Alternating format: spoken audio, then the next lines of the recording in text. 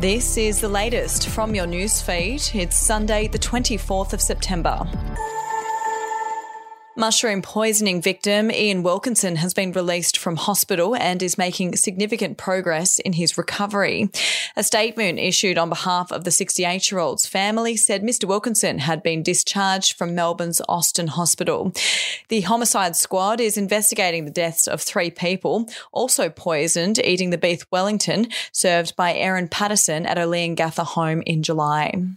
It's been revealed hardly any Australians rank The Voice as a top priority issue for the government, with the new poll that has found support has fallen to 38% with less than 3 weeks until polling day. The latest Redbridge poll taken last week found that despite Yes 23 and the Uluru Dialogue stepping up their ad spend in the sprint to the finish, support is still falling. We'll be back after this.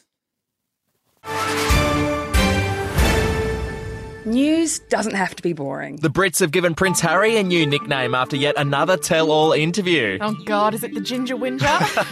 Let the team at news.com.au get you up to speed each day with their podcast, From the Newsroom. A couple were busted joining the Mile High Club. Well, I guess they can't fly Virgin anymore. Politics, sport, red carpets, royals. Get all the goss in just a few minutes. Follow From the Newsroom wherever you get your podcast from.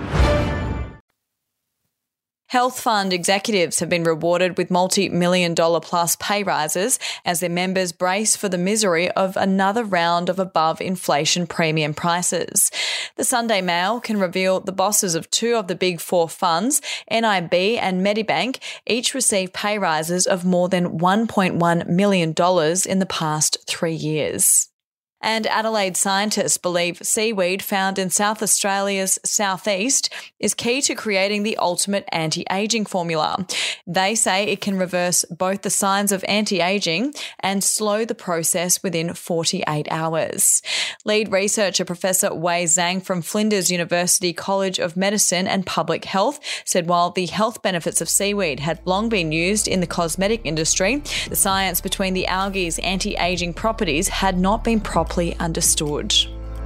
Are you ready to get an inside look at crime from someone who has investigated some of Australia's worst crimes? It was like Aladdin's Cave. The luminol found bloodied footprints and bloodied handprints on a wall, so it's just like a horror movie. Former homicide detective Gary Jubelin sits down with cops, crims, addicts, victims, small-time cheats, and big-town lawyers as they tell their incredible stories. My house got raided. Next thing you know, I got bail refused. Next thing you know, I'm on a truck to Parklea Prison. Listen to I Catch Killers early and ad-free on Crimex Plus on Apple Podcasts today or wherever you get your podcasts. We'll have an update to your newsfeed tomorrow.